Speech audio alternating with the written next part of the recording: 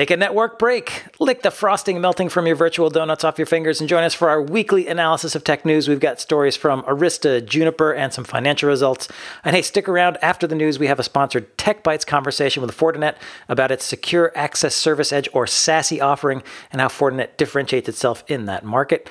And just to let you know, we're running our annual audience survey. We'd love to get your feedback. It helps us plan for next year, helps us develop new content ideas, and it gives us aggregate audience information that helps us land sponsors who make all of this possible. You can find a link to the survey at packetpushers.net/survey. It'd be really good if you could help us out. That would be fantastic. Yeah, we'd appreciate it. And we're not sharing individual details. It's all aggregate. So, and nobody else gets to see this information but us. So yeah, if you have a chance, packetpush.net/survey, we'd appreciate it. All right, let's do some news. Arista, they have announced CloudEOS Edge. This is the newest offering in their multi-cloud networking portfolio. CloudEOS Edge enables dynamic path selection over multiple links and integrates with AWS Transit Gateway. Yeah, this is evolutionary here. I don't see this as a massive revolution or an innovation. You were on the briefing there as well. Did you see anything? I sort of felt that taking the EOS software that they use in the switches, turning it into an NFV, network functions virtualization, in other words, dropping it into a VM so that you can overcome some of the limitations of AWS VPCs or cloud providers. Like AWS, for example, quite often limits inbound flows to a gigabit or things like that. And one way to get around that is to use the NFV type infrastructure. And Arista seems to be saying, yeah, we've got a multi-cloud strategy based around the same as everybody else's. Well, the idea is, you take CloudEOS, you run it in your favorite public cloud. That gives you a routing infrastructure, and you can manage it with CloudVision. And it's the same network OS that you may be using with Arista in the data center. So that's the idea of a simpler operational environment for you. What I noticed this time is they're now talking about dynamic path selection, meaning if you want to set up multiple links between, say, a branch or your data center premises and your favorite cloud, and then decide which traffic goes over which link, that's getting a little bit more SD-WAN-y. Now, it's not a full-featured SD-WAN solution because they can't do application ID and policy-based link dynamics based on the application yet, but it seems like they're moving that way. They did say in the briefing that they are able to do some capability around that because they recognize sources and destinations. So they know that this VPC or that VPC is associated with this application and that this part of the data center and this subnet range is associated. So you can do some traffic steering, I guess, would be one way to talk about it, or some traffic engineering. Sort of conceptually, that's overdriving the term engine. I think traffic engineering is usually a comedy act performed by two people in strange clown suits. But, conceptually what you're trying to do is some sort of ham-fisted load balancing across the available circuits using available data. So they said they were going to do that. I think the other things they talked about was they're now using Terraform to be able to do operations. We're seeing the steady death of Ansible over time as a cloud orchestration platform, as Terraform has won that tooling, and most people are shifting to Terraform to orchestrate the cloud. You might well be using Ansible to automate devices because it's all the fashion amongst network engineers, and Terraform apparently doesn't have very good tooling for network devices, whereas Ansible does.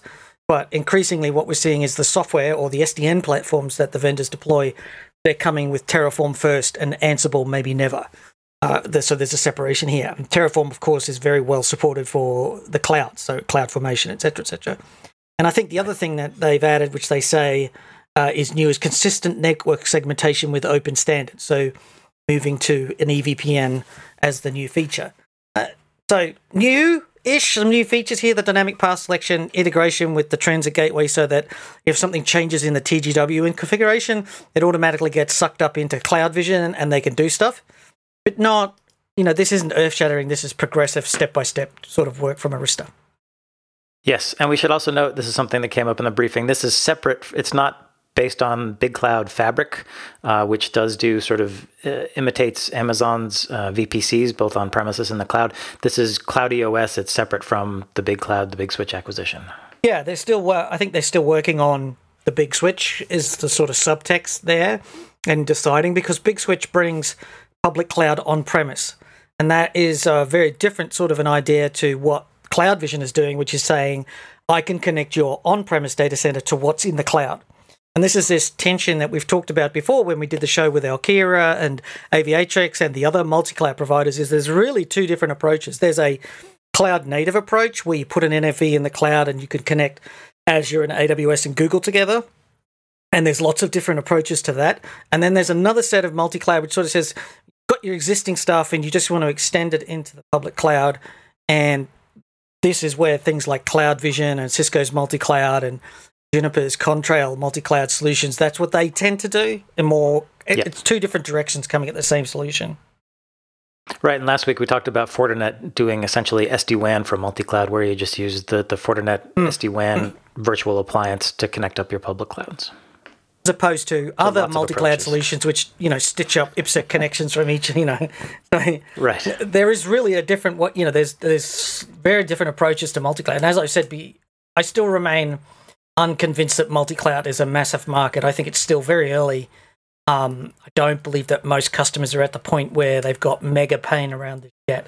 Certainly it's an emerging market and you want to be involved in it, but I would be holding off multi-cloud networking for as long as possible until it converges on, can be two different solutions. It can be multiple solutions if that's what the market needs, but I'm not sure that the market does. Yeah, I agree. I feel like multi-cloud lots of people are talking about it. I don't know how many enterprises are actually doing it to any significant extent, especially I'm thinking about hooking up different public clouds together as opposed to, hybrid cloud, which is on premises into your favorite public cloud. Yeah. I think obviously there's a lot of hybrid happening. I think the multi-cloud connections are still a very niche use case. It's very confusing. And also the people who are doing it are so busy doing it. They're not really, I doubt, we just don't see a whole lot of stuff around it. But that's my sense of it at this point in time. Is the market still vendors emerging? A little bit out ahead of their customers, yeah. Yeah, and the vendors, of course, want to have products there because they want to be able to put a tick on the tender. Absolutely. Supports multi-cloud. Check. Check, yeah. Let's move on. All right, Juniper, they have announced a new WAN assurance offering. It leverages the AI and ML capabilities of Mist. That is the AI-driven wireless company that Juniper acquired last year. WAN assurance sends streaming telemetry from Juniper SRX gateways at your edge locations into the Mist cloud, and then Mist can develop performance baselines, alert on anomalies, and suggest remediations if problems occur. This WAN assurance is a complement to Juniper's wired and wireless assurance offerings, which essentially do the same thing for the campus wired and wireless networking products. Yeah, so one of the things that immediately strikes me about this is when you have these SDN platforms and solutions like Mist, where the SDN controller is in play, and then they add something to it, it's very difficult to get excited about it. Like, you've got to look carefully and understand whether this is a new feature or it's a new product. And this is actually a new product. What they're offering here is network analytics and assurance. So beyond analytics, they're taking the visibility tooling that Juniper has inside of the Contrail family suite and then adding the Mist AI bot engines to it so that it can start to detect faults in the WAN and alert you to them. So the same sort of logic behind Mist when they were doing the Wi-Fi, then they moved into the campus, they're now bringing to the WAN, which is not a surprise. And we'll talk more about the AI stuff that they talked about. They've also got new announcements around their AI platform and so forth. But this is a fairly natural evolution of, I've got Mist AI, I bought them for their wireless. First thing we did was apply it to the campus because the directly adjacent market to wireless is the campus wired. And of course, the directly adjacent market to that is SD-WAN. And I imagine that pretty soon we'll have a competitor to Meraki from Juniper type thing, where they'll have a Marvis AI that's actually doing the software-defined branch type idea. Does that make sense to you? It does. And it's really quite amazing how quickly Juniper has brought Mist into its product portfolio doing these integrations. Not amazing. We'll talk about it in the financial results. I think there's a sense of urgency would be the way. Yes, well, very much, yes. In the financial results, I think we can talk more about what might be motivating Juniper to get as active as possible behind this. And certainly I watched some presentations from the Mist team this week and they are really passionate. They can sense that they've got something that none of the other companies have got. And that is true, right? I do believe that the Mist AI is actually differentiated from most of the other vendors who are just putting SDN controllers in place and saying, oh, look, we pull a lever and the thing pops out. It's like that box that does nothing. You flip the switch and a hand pops out and unflips a switch. Seen that?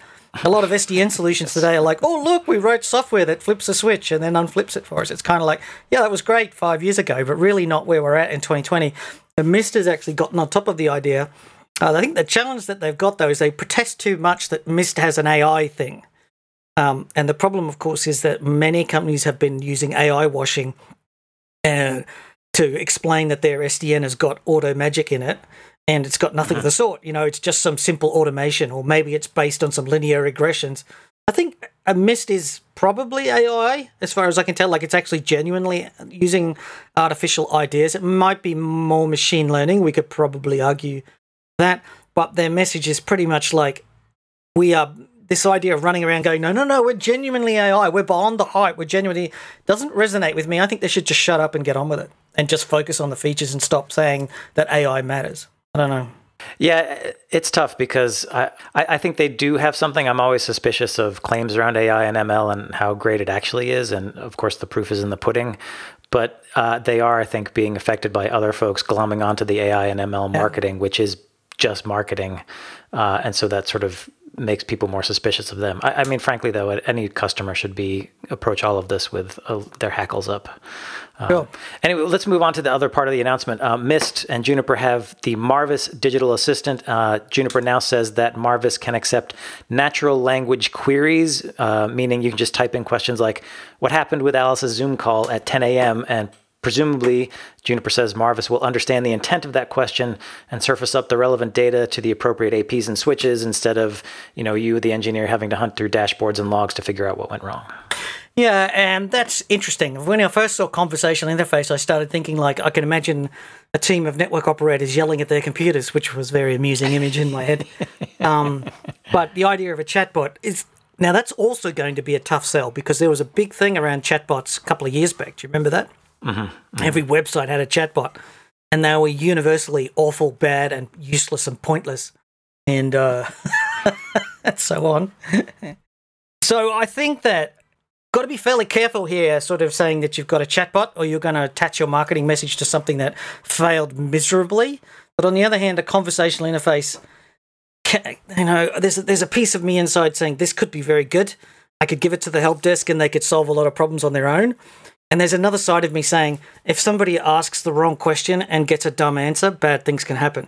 So I'm really kind of like, okay, great, I guess. Let's see. Yeah, let's see. Again, let's see. I love the idea, if it simplifies troubleshooting for you to just say what happened XYZ without having to, put in the actual IPs or MAC addresses of the devices you're trying to go after. Could be very useful, help speed things up. The other part of this that I really like is that this Marvis digital assistant has a feedback loop. If it surfaces up bad information, you can tell it, and presumably it will improve after that. So that's, I think, the feedback loop feature is good. But yeah, again, this whole thing with AI is like, okay, but how good actually is it? And so I guess now you can start typing in questions and asking and seeing how good it is. Yeah, so, I agree. If anybody's had any experience with this, we'd love to hear from you. Yeah, for sure. It'd be interesting to see. I mean, I looked at the demos and I'm always a little dubious on demos, but sure. It looks interesting. But the cynic in me just wants to go like, yeah, there's so much potential for bad here. Yes. And not even from the vendor side, which is kind of a given, but from the user side, ask a dumb question, get a dumb answer is sort of the logic I'm following. So maybe garbage in, garbage out. Yes. Yeah.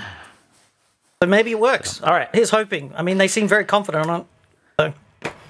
Exactly. Yeah, they seem very confident. We've been burned before, but maybe this time is different. Who knows? Yep. All right, moving on. The chip maker Marvell has announced a new portfolio of Ethernet ASICs and PHYs that run the gamut from 1 to 400 gigabits per second. The company also announced capabilities to enable streaming telemetry, secure boot, and an encryption engine to enable MACsec to encrypt Ethernet traffic using these ASICs. This Ethernet portfolio is under the Prestera brand.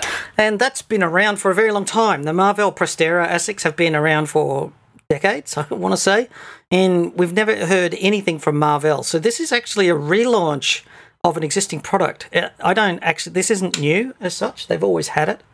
And, but mostly they'd been targeting the mid to low end campus. They seem to have been more focused on industrial Ethernet networks. And this has a sort of a stink of Innovium's come along and taken some of their thunder, or the other way that you could look at this is that we indicated a couple of years ago that the brand vendors in networking seem to be moving to avoid a dependency on Broadcom as a single source supply. So they don't want to be beholden to the chip manufacturer in the same way that everybody in the computer space is to Intel's x86. And you can see this with Apple turning to ARM, and there's a lot of interest in ARM on the server platform, and the ability to sort of jump away from Intel and their control of the market and to charge basically whatever price they like. There's definitely a movement that just says we're going to get into ARM just so we can get a diversity of supply, get some control over pricing and sourcing. So it's got a couple of different things in there. I think that we are actually seeing the switching ASIC market move to a diversity of supply.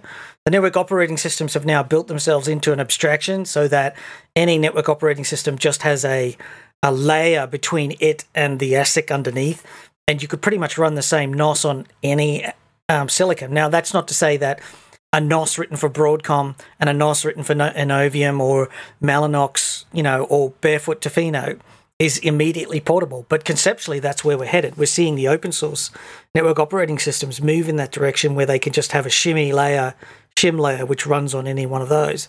And I think Marvell has really missed the boat here, not promoting its brand. And I haven't heard anybody in the open source community mention Marvell as a compatible product for their operating systems. Have you?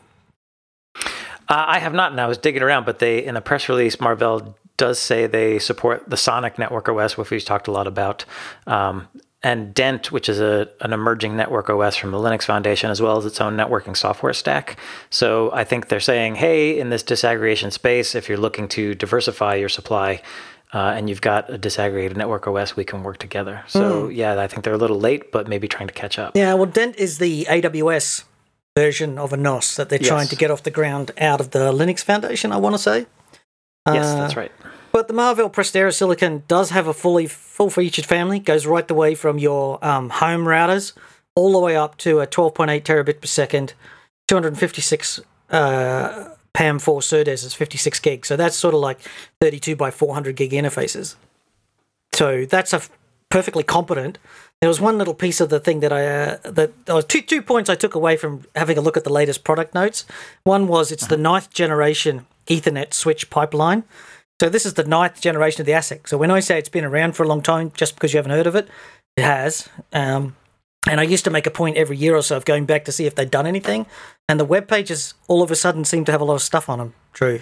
It's a mystery, isn't it? They never published the PDFs. They never had any information about the products. And all of a sudden, so this looks like it's got the stink of, we need to be marketing this or we're going to get, nobody knows who we are. So that's got that there. And the last one was leveraging 16 nanometer stable high volume process node, because that enables quick time to market for customers. And I actually laughed out loud when I read that.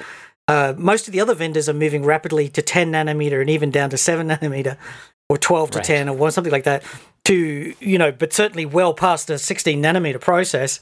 So that's really trying to make the best out of your, because the capacity on the modern fabs is actually all fully booked up now that Intel is now realizing that its own fabs can't handle the production. It's actually placing its orders on TSMC because their fabs aren't able to produce it at the new sizes.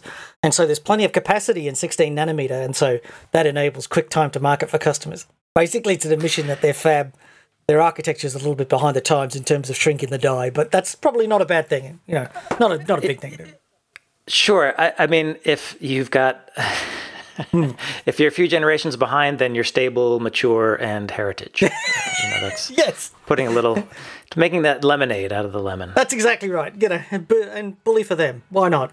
But sure, right. Just it was leveraging stable 16 nanometer high volume for time to market. Yeah, because nobody manufactures that small. Not exactly high capacity in that fab size. Yeah.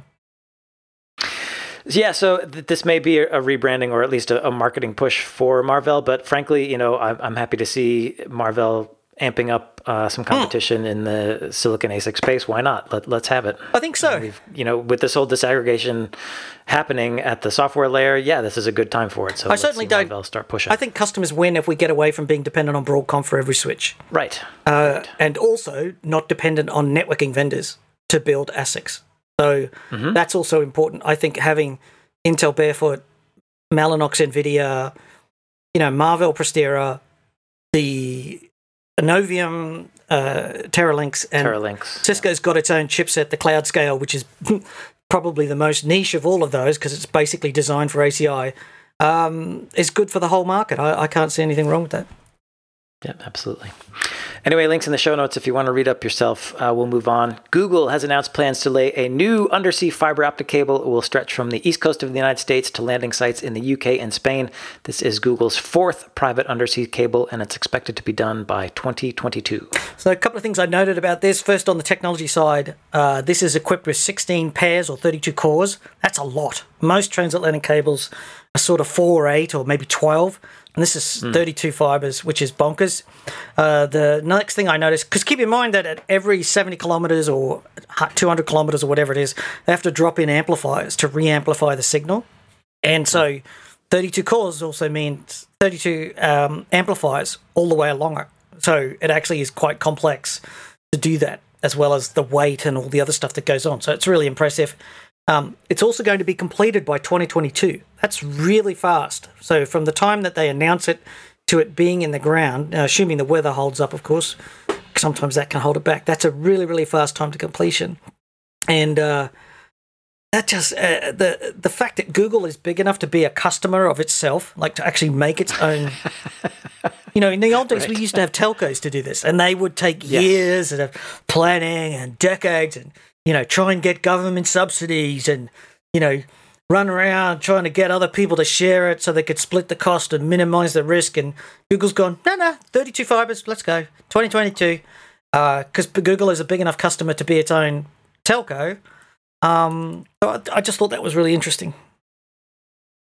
Yeah, I agree. It is striking that Google is big enough to have its own private undersea cable because these are complex, expensive, massive operations. So it is impressive. Yeah, and it's just interesting that the telcos get less and less relevant because keep in mind that there are SD-WAN companies out there who let you chunk data over Google's backbone. Not the cheapest bandwidth in the world; it's pretty premium priced, but they sell it as an optimization because the Google backbone or the AWS backbone or the Azure backbone is bigger, better, and faster than most modern telcos. And if you're willing to pay a premium for your backbone bandwidth, you can actually chunk it over these networks that they're building out. So they are telcos in a way. It's not quite in the way that you think it is. These companies put NFV instances in the public cloud and then send your traffic to it and then calculate the best route. And most often that is over a public cloud backbone, which is weird. Right. So it's the old business model.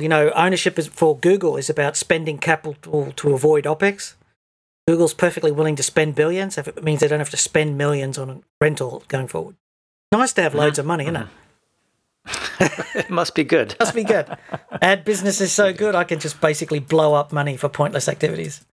All right, coming back in. We don't have a sponsor for the show other than the Tech Bytes, but I just want to let folks know, particularly sponsors, if you're interested, you can actually get your ads here on the Network Break podcast. Sponsorship is a great way to reach our listeners. Also helps keep Packet Pushers up and running. So if you're interested, reach out. If you want to get a hold of Radio Greg and tell the audience about your amazing company and how multi-cloud SD-WAN SASE is going to change the world, this is your opportunity to get your ad in here. There is a premium if you want Radio Greg, though. It's not cheap. Probably you want Radio Drew. I think that's probably much more practical. Frankly, I'll be honest. I think Ethan has the best podcasting voice of the three of us, and I hope you're not insulted, but I don't know what it is. He's got it. Of course I'm insulted, but I'm going to go with it because you're right. Oh, dear. The rest of the show is going to be very awkward. Yeah, so, there are just if you're a vendor and you're in the business of getting your products in front of customers, maybe you're a reseller and you want to get your name out there, the Network Break runs from sponsorship. So maybe you want to do an ad spot exactly which would go into this situation, or maybe you want to record a tech bite, such as what's on the end of the show today. Yep, so you can reach out. How do they find us? Email to sponsors@packetpushers.net. All right, very good. All right, we got some financial news, starting with Juniper Networks. They reported their Q2 2020 financial results. They had a net revenue of just over $1 billion for the quarter, which is down 1% year over year, and net income was $61.2 million, up 32% year over year, which makes me think last year this time was very bad. Yeah, it was. The service provider shares were shrinking. But in this quarter, business is steady. So shares went up 3.1%, indicating that the people who pay for shares believe that they're much more or less on track to what they're going. So they met expectations, but they also said things aren't bad. So revenue fell 1% from the prior year, but we're up 9% sequentially. So that's from last quarter. Operating margin is slightly slower. So there's some things that I sort of took away from this. Enterprise declined 2.2% year over year. So that's a concern because we've been talking about Juniper trying to make a push into enterprise to reduce its dependency on the service provider market. Presumably the service provider market is firing quite well for them this quarter at least, but the supply out of the service provider market and the cloud providers is unpredictable, and that's not good for investors. And so I think that's why you're seeing so much effort on Mist as a product and attaching to the enterprise, because the enterprise can be a much better source of stable revenue. And so if Juniper can get traction with the Mist AI portfolio, as we talked about up the top of the show, then that's going to be good for them. And it should also be remembered that this is actually quite a good result because Cisco's total revenue shrank by 5%. But they are telling investors that they are transitioning to subscriptions, so that's licenses, and their build-up of deferred revenue as the license revenue will be booked in the years to come is what's sustaining Cisco's share price. So there's a big difference in business models here. Juniper isn't losing revenue to subscription licensing like Cisco is, but they are deploying SDN. I think there's a real diversity here. Cisco's forcing customers into that subscription licensing because it believes that that's good for its business. Customers don't like it. Some customers don't like it. Some do, but most don't. So you should be thinking about that difference in business model as it impacts your decisions for yourself. Right.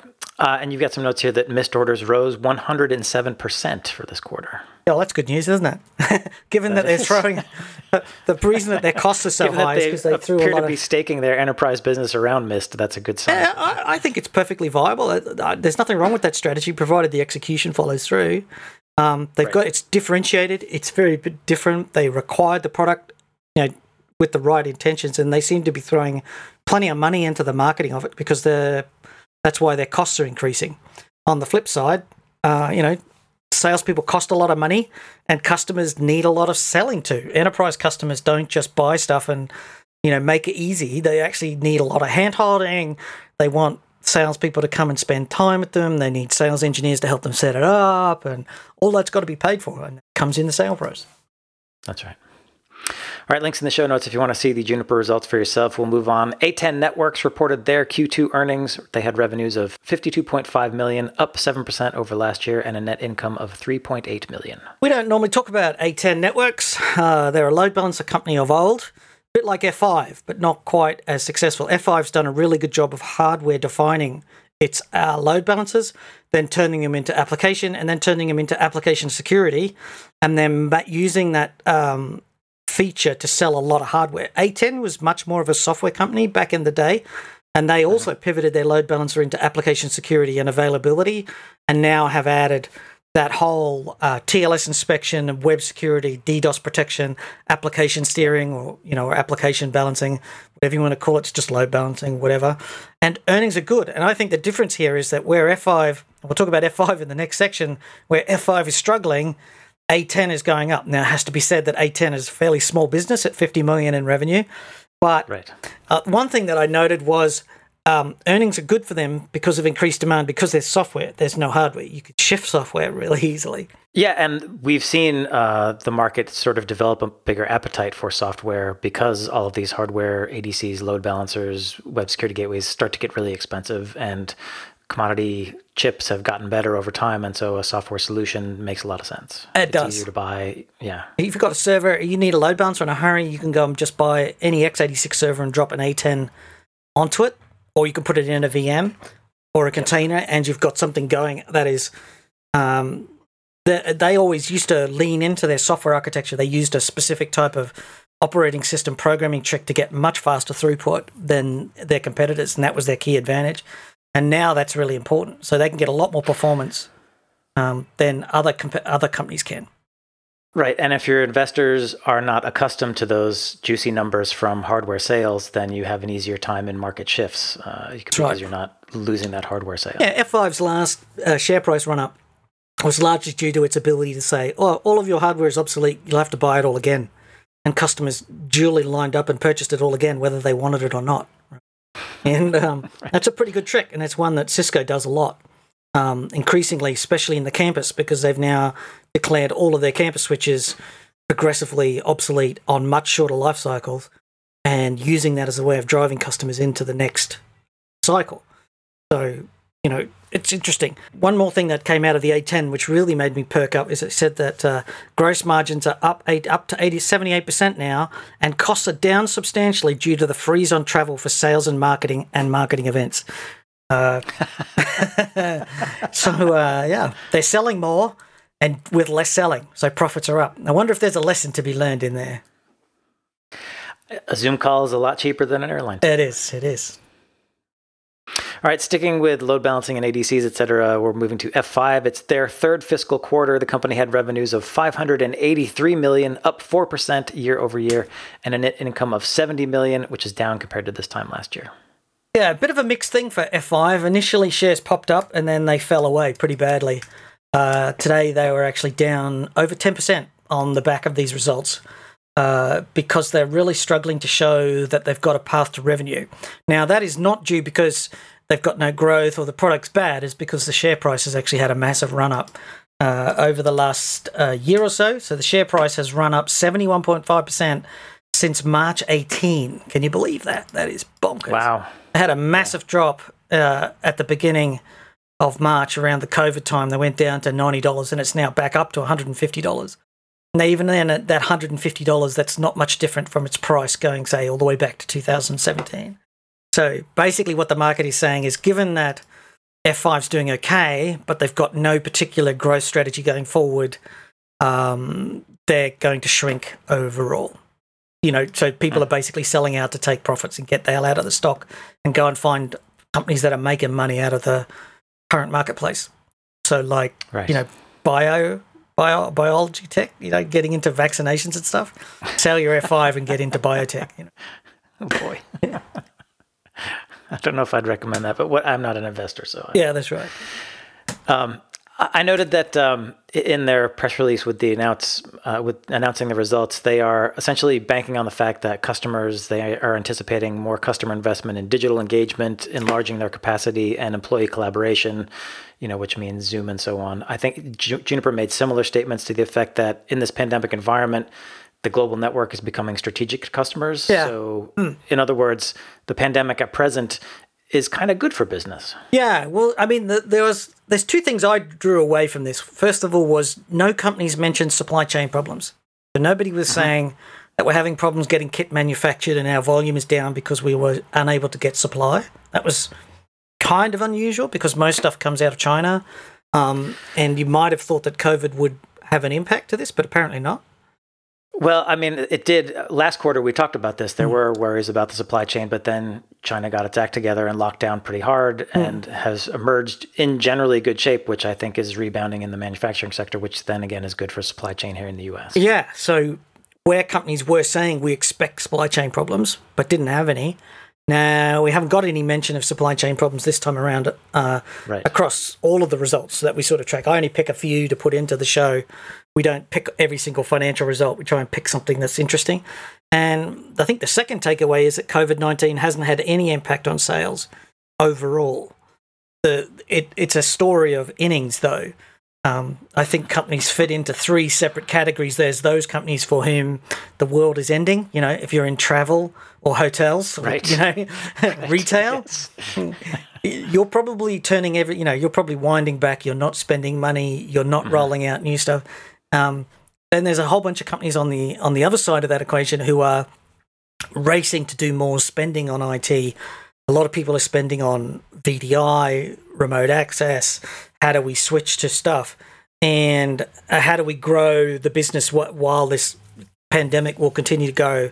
You know, we're facing years of this at the end of the day. This whole process of working remotely is going to be years away. You're not going to be having salespeople come to your premises. You don't want a zombie coming in that might be infected with the plague, right? Right. Salespeople are zombies before, but now they might be zombies with infectious plague on them. That's the joke. Not a very good joke. Not a good joke? Anyway, so harsh. Yeah. So a lot of companies are but actually potentially true. I mean, if a person's job is to go to a bunch of different places and talk to a bunch of different people, that's exactly what you shouldn't do in a pandemic. That's right. You should not be wanting salespeople in your organization. You should not be sitting in 8-hour presentation meetings with a bunch of potential plague carriers outside of your social distance circle. And that's going to be like that for another year or more. Like it or lump it, right? You should not be bringing in engineers from third parties because that's exactly the same problem. You should be doing this remotely, collaboratively in some way. And ultimately, because everybody's in the same situation, this hasn't had an impact on sales. But the companies themselves, weirdly, still believe that they're going to have to send salespeople out to get purchase orders because they can't imagine that customers are going to initiate new business without handshakes and hugs, which is weird. Mm-hmm. So anyway, that's a different story altogether. But as you say, I think those are the messages that we're getting from the financial results so far. Yeah, and my impression is that it's not going to last. We've had a lot of government intervention here in the U.S. in the economy, both from the Fed and from payouts to individual consumers directly, which is keeping things afloat. If and when that changes, that's going to affect how consumers act, and that's in turn going to affect how retailers and others spend their money, which is then going to come back to the technology company. So I feel like we're in this weird Pollyanna. You've got to be careful. You've got to be careful with statements like that because the position in the US is very different from Europe as it is from Asia. Yeah. So the US has supporting funding programs, and so does Europe, but other parts of the world don't. So their bounce back will look different. And for all of these companies that we're talking about, they're all global. And typically 50% of the revenue comes from the US and the other 50% comes from outside. And less of it comes from Asia as the global politics, the geopolitics plays out and shrinks the global revenue. So, for example, the F5 network showed that their sales to Asia went from 20%, for service providers shrank from 20% to 15%. And their sales to enterprise went from 60 to 67. And a lot of that is because the Asian service providers aren't buying F5 products anymore because they're switching away from US suppliers. Right. So, there's a lot of that going on. So you've got to be very careful about how you do that.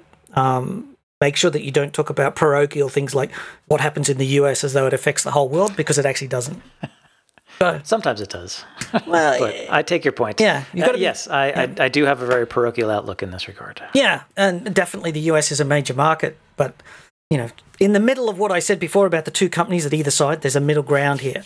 And some companies are actually, I was talking to somebody from a university and he said they're doubling down on getting their campus network upgrade finished while nobody's at the uni. Right? And I'm sitting there thinking to myself, is anybody ever going to come back on campus? And apparently they believe so. So, okay. So there's companies in the middle that aren't spending on some things but are on others. So it's very, unusual. I guess my broader point is, particularly here in the U.S., there is a whack of economic pain that we haven't felt yet that is coming down the pike, and in next quarter or the quarter after, we may be talking about it. I don't know. I think there's going to be a few. I think we're seeing the second wave of COVID. There's definitely going to be a situation where COVID comes and goes, ebbs and wanes, for the foreseeable future, probably for a year or two. I think we're also going to see a financial cost that has to be paid. So we're going to see higher taxes across the board to pay for the debts that these countries have incurred, like the trillions of dollars of financial support that governments have given to their citizens to get them through this has to be paid. And that's going to have to result in taxes, which will cause a slowdown of some ilk in the future, but nobody's talking about that. So I think it's going to happen at multiple levels. All right, before we wrap up, we have one more story, and it's space networking. Yes, as always, we've got to catch up with space networking. Can't miss an opportunity to talk about it, can we? Never miss a chance. So the FCC has approved a plan from Amazon to put thousands of satellites into orbit for space-based broadband services. Amazon calls this Project Kuiper, and the question now is whether Blue Origin will get all of this satellite launching biz. So this is exciting in the sense that we've talked about SpaceX and their potential Starlink project, which is their space broadband project, which seems to be iterating forward. And there's been various bits of scuttlebutt. Seen some photographs of the base stations leak online and how the antennas might look. They're basically power over Ethernet powered, and the suggestion is that they'll just be dropped on the roof with a cable coming down, which is interesting because the satellite dish has to actually track the satellites to be able to work. Now that Project Kuiper, which is Amazon, has lodged a permission with the FCC to place its satellites in orbit, the general assumption is that Blue Origin, which is, of course, a rocket project owned by Jeff Bezos, yes. And this isn't new. So the Blue Origin and Jeff Bezos was actually started back in, say, 2012. It's been around a while, yeah. It's been a long time. I think we talked about this a couple of weeks ago. So they are well progressed. Not as far along as SpaceX, of course, but they have recently been selected by NASA to take part in the Sending a Human to the Moon project. They won part of the bid for that. So they must be far enough along to convince NASA that they are a serious space company. And so the general assumption would be that Amazon, owned by Jeff Bezos substantially, would use Blue Origin, owned by Jeff Bezos, to launch its satellites into space. Some vertical integration right there. You would think so. We know, for example, that Amazon has already built a business unit to put satellite base stations down on the ground. So it's now offering satellite base station services as a pay-as-you-go type thing. So as a service. As a service. The general assumption, I think, would be is that Amazon wants to build a satellite constellation. It will do broadband, but presumably it will also be used for more traditional satellite activities as well. So Amazon will have both a technology component, AWS base stations. I can't remember what the exact name of the base station business is, but now they will also have a different business which will do the satellite constellation and sell it as a service. So it'll be interesting to see how it goes. And just a few notes from a story we were reading in The Verge. Amazon plans to launch 3,236 satellites according to the FCC's license. They have to get half that number in orbit by 2026 to keep the license, and then the remaining satellites have to be up by 2029, so the clock is ticking. Yes, maybe they do have to send some up on a SpaceX rocket. That would be the ego clash of having to put. Well, the price of a SpaceX launch dropped by $5 million this week, so wow. maybe why not? So it's exciting times, though. I think the interesting part here is that as a customer, there's potentially competition. You won't just be stuck with Starlink as your only option. There may be a range of different suppliers. There are other companies bidding to put satellites into space, but we're just picking this one this week to talk about because space networking is just the coolest thing going on, really. Absolutely. All right, link in the show notes if you want to read more. That wraps up the news. Please stay tuned for our conversation with Fortinet on its SASE offering that's starting right now. You're listening to the Tech Bytes podcast from the Packet Pushers, where we take about 15 minutes to get you up to speed on new products and ideas. We're talking with sponsor Fortinet about its Secure Access Service Edge, or SASE offering. And our guest is John Madison. He is Executive VP of Products at Fortinet. John, welcome to the podcast. So SASE is a fairly new market category. So what should listeners know out of the gate about SASE and how it's different from just general cloud-based security services? Yes, thank you for having me. So SASE, two really important concepts. In fact, our company, Fortinet, was founded on them. One was bringing networking and security together in a single stack and a single policy engine. And we've been doing that over the years using our ASICs and appliances. SASE kind of broadens that to say you can do it there, but you can also do it in virtual machines. You can also do it in the cloud. And so this coming together, the convergence of network security and the security itself, the networking allows this to happen. And then the second concept is more around the framework or a platform of not just one element, but several. So whether it be secure SD-WAN, whether it be WAF, whether it be CASB, whether it be web gateway, bringing these together as a platform rather than individual point products. So this is really this idea of once we did the first generation of SD-WAN, we got the path thing going, multiple paths at the same time, automated failover, detection of brownouts as well as blackouts, that type of stuff. what we actually did was that everybody woke up and said, well, why aren't we just doing security as well? So now we're talking about firewalls and threat detection and scanning and things like that, all in one product. Is that the idea? Yes, we called it security-driven networking, where, again, we accelerate both the networking stack and the security stack. But what's going to be important going forward is as the edges change, you've got the WAN edge, you've got data center edge, cloud edge, even the home edge these days, you need to be able to apply that security in different ways. So, yes, we can use appliances to do that. We can use virtual machines. And then also we've got a cloud delivery mechanism as well. So it was Gartner who essentially came up with this SASE category, and we're seeing lots of vendors respond by sort of pointing to all the products in their portfolio to see if they can fit this definition. How is Fortinet looking at this new SASE category? Yeah, well, this is one of the problems when Gartner come out with an acronym. In fact, right now, I don't know if you've heard of Gartner, what they call hype cycles, which are the tracking of technology through these different times. And right now, they came out with this network security hype cycle and the networking enterprise hype cycle. And SASE is right at the top of both. So it's doubly amplified. So Gartner is calling out their own hype around SASE. Exactly. The hype of the hypes. But the trouble is, some vendors take this, they kind of manipulate it into their own product portfolio. Customers get all confused. And so really SASE from a definition perspective, I talked about the core piece, which is the foundation, bringing networking and security together. Then once you expand across that, you need to have quite a broad product portfolio, all managed by a single console, all orchestrated. And so I think there's a lot of different definitions. I think there's a core set of functionality you need, which we talked about, which is SD-WAN, web gateway, CASB, zero trust access, and then some optional pieces. But I definitely recommend people or customers look at their own networks to see where they're going and trying to align it with that versus all the hype that's going on. Well, I think the interesting part about the Fortinet approach is you're not bolting it on. You were a security company first, and I think the lesson we learned from SD-WAN was that because it's an overlay, like usually an IPsec overlay, really the only thing you had to bring was the software-defined controller, the software controller that went on the top, so that you could control the path dynamics, and then you had the whole security portfolio already. It wasn't like, oh, I'm a router company and now I've got to go and find a security capability. It was, we're a security company, but we were already doing IPsec overlays as well. Yeah, think about it. If you go back 4 or 5 years, you had a lot of SD-WAN networking companies. Then you had security companies, and they were sitting next to each other. I mean, most companies had two deployments. And what's happened is to have the SD-WAN vendors got the security on board and have the security vendors built the SD-WAN. We spent a long time, 4 or 5 years, building that SD-WAN inside our system rather than just overlaying it, because it's much more efficient, cost-effective, and easier to apply policy to.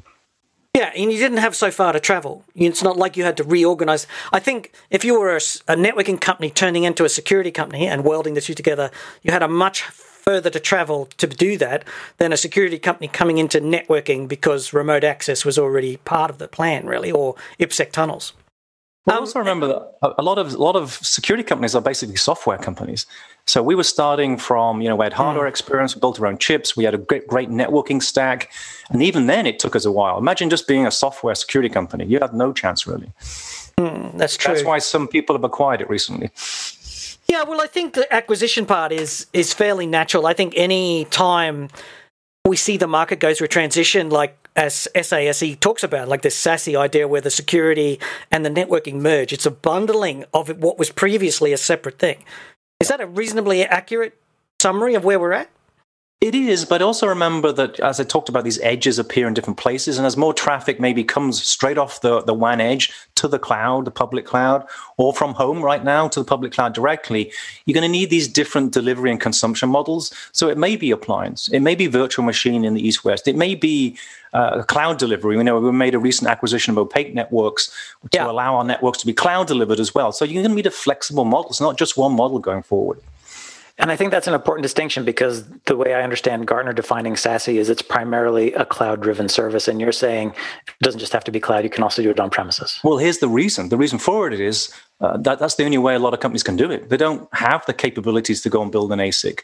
They don't have the capabilities to optimize virtual machines. And so the only way they can do it is to use a lot of compute in the cloud. It's expensive. But you do need all three models, in our opinion, to cover the edges as corporations and enterprise networks move forward. So consumption models are important then. You started to talk, you said there about cloud, but we're also seeing that drive from enterprise customers to say, I don't want to pay for it up front anymore. Is Fortinet moving into this, flexible consumption model in the marketing words? Yeah, I mean, we've been doing it for a while with our virtual machine technology, with telco networks, our OPEC or 40 SASEs, we're calling, our very complex naming schema of 40, whatever it does. It keeps consistent. Keeps me busy, that's for sure, that naming terminology. But the 40 SASE will be a subscription monthly based. And I think what we're going to see going forward is for us to spread that across the hardware as well, so that customers have a choice of either, perpetual, subscription, pay as you go, monthly. I think absolutely they want the flexibility. So can you tell us a little bit about those components, the cloud aspect of your SASE offering, but also how you're doing it on premises? Yeah, so the SD-WAN and the SASE on-premise is basically our appliances where we apply a full SD-WAN solution, but then we can apply all types of security. And I still think that you're going to need, for example, application control. We need that to do some of our application steering. Mm-hmm. If you want to leave that LAN totally exposed, so you probably need some exploit protection in there as well. So I don't see the concept of this very simple routing just being on the premise. You're going to need some capability to protect the LAN and provide some of that functionality. And then you can put all the security on there, or you can say, hey, well, I'm going to forward that to our 40 SASE cloud and provide maybe the web gateway or some other types of security on there. So I think in the end, it's going to be a hybrid model.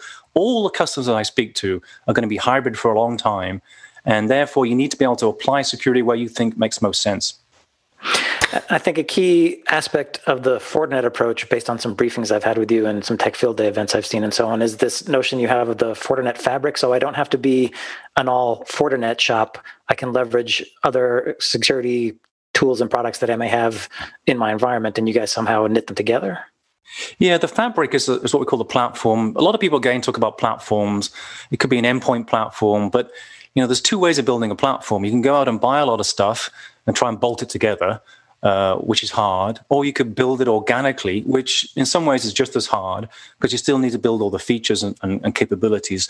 We've chosen a bit of mostly the organic. Now, we do make some acquisitions, but they're not big ones. They're not installed base of hundreds of thousands of people and systems, but they're small acquisitions of people and technology. And, right now, I think we have 20 products, which is part of our fabric. But also what's important, as you mentioned, is that we have an API and connectors. Two issues here. One is that a lot of customers say, I've got so many products. The real issue is they've got so many orchestration systems. Those orchestration systems control the products and the infrastructure. Yeah, the single pane of glass problem. Everybody's got a single pane of glass for every product and every category. But those orchestration systems are usually huge vendors who don't want to talk to each other. And so what we do is try and talk to the orchestration system. So, Cisco's a competitor of ours, but we talk to their ACI system. We talk to their ICE system, for example, to extract objects and information of the infrastructure. And then we have other APIs which people build to be part of the ecosystem. I think the industry as a whole, definitely cybersecurity industry, has a couple of issues. One is that people just don't talk to each other, and we don't share the threat information. That should be basic stuff that we should be doing. And so that's customers. And that's a real challenge, because if you listen to the business people talking about how do they solve security problems in their infrastructures, they're saying they've got too many security products, and each product doesn't talk to the other. There's no joined up sort of thinking going on in the security. And that is, I think that's another angle on SASE, this idea that SD-WAN and the security products before were always like, here's a proxy, here's a firewall, an application firewall, here's a threat scanning engine, here's an antivirus, they were all separate things. And now they're all coming together into a single product. Yep. There's a convergence or a rebundling. And then once you've got them all rebundled, you've still got the same operational problems. How do you update the antivirus signatures? What are you going to do with your malware alerts? How are you going to maintain your firewall rules? Those problems don't go away unless you can unify all of those tools into a, for lack of a better term, a toolkit or a fabric, as you say. Yeah, and the fabric. And so, it takes a long time to build something like that. We've been building it for 10 years. Every time we do a release of a product, we have to release it against the fabric and the individual products. And, for example, we can bring up a topology map instantly of all our firewalls, switches, access points, endpoints, WAF. instantly a topology map because they all talk to each other because we build that ecosystem. Now, I think the industry needs to really be shaken up a bit because that's not going to be a single vendor for everything. So people need to work together. And I think the industry, in our opinion, spends too much money on hype and marketing and versus doing testing and certification and collaboration. Yeah, and that's partly historical and that's partly the way forward. But it's refreshing to hear you say it's much more about the operationalization or the actual usage than focusing on the other side of it, of getting people to follow my brand and to drink my Coca-Cola sort of thing.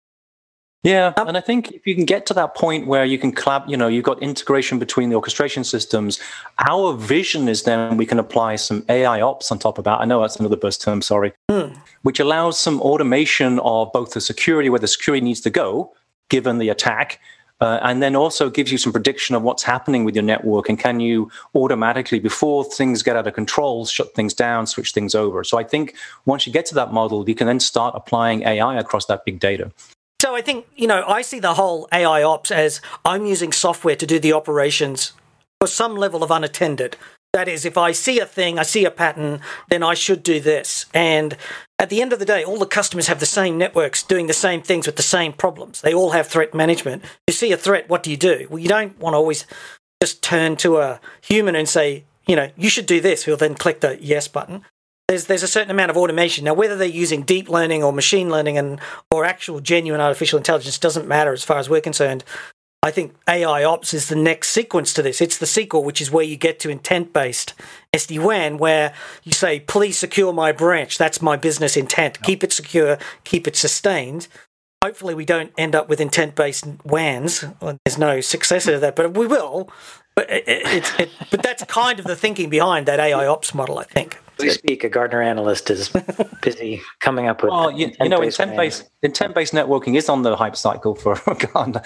We actually refer to it as intent-based network security, and you're exactly right. What it means is, let me just think about that topology graph. Let me take one of these users with security ratings A, B, or whatever. Let me drag it across to the application, the workload with whatever it is, and let the system in between work out all the configuration of the routers, switches, firewalls, SD-WAN, and everything else, rather than an individual going through bit by bit. Now, that's a vision. That's definitely not something we have today. If it is, I think we'd be twice the size company-wise. But it's a vision that customers like because a lot of them have so many policies. They're still in silos. They want to bring these things together. So before we get too far afield on intent-based and AI ops and stuff, let's bring it back to this whole notion of SASE, which is where we started. Can we kind of go back over how Fortinet differentiates itself in this emerging SASE category? Well, two things. One is we've been working on SASE, this bringing together called security-driven networking, since the foundation of the company. And again, we do that through ASICs. We're delivering some systems now with ASICs that we're running 200 gig firewalls, can run 10x the SD-WAN computations. So we'll do that. Now, what we also do is allow you that with acquisition recently to do that flexibly. So you can do it on an appliance at the SD-WAN or WAN edge. You can do that in virtual machine. Now you can do it in cloud delivery. And the second piece which differentiates is that the scope of our portfolio is very broad. In fact, it's the broadest SASE portfolio out there. We have obviously Zero Trust. We have SD-WAN. We can do the security on the appliance. We can do security in the cloud. We've got the CASB. We've got WAF. We've got browser isolation. And when you go through the whole stack, it's all there. Now, I'm not saying that customers come tomorrow and going to sign a PO and say, I need all those things, just check them off and deliver me, and off you go. But it does give us the flexibility to mix and match those components depending on the customer configuration. So our ability to deliver it via appliance, virtual machine, and cloud, and the breadth of our portfolio across SASE is very differentiated.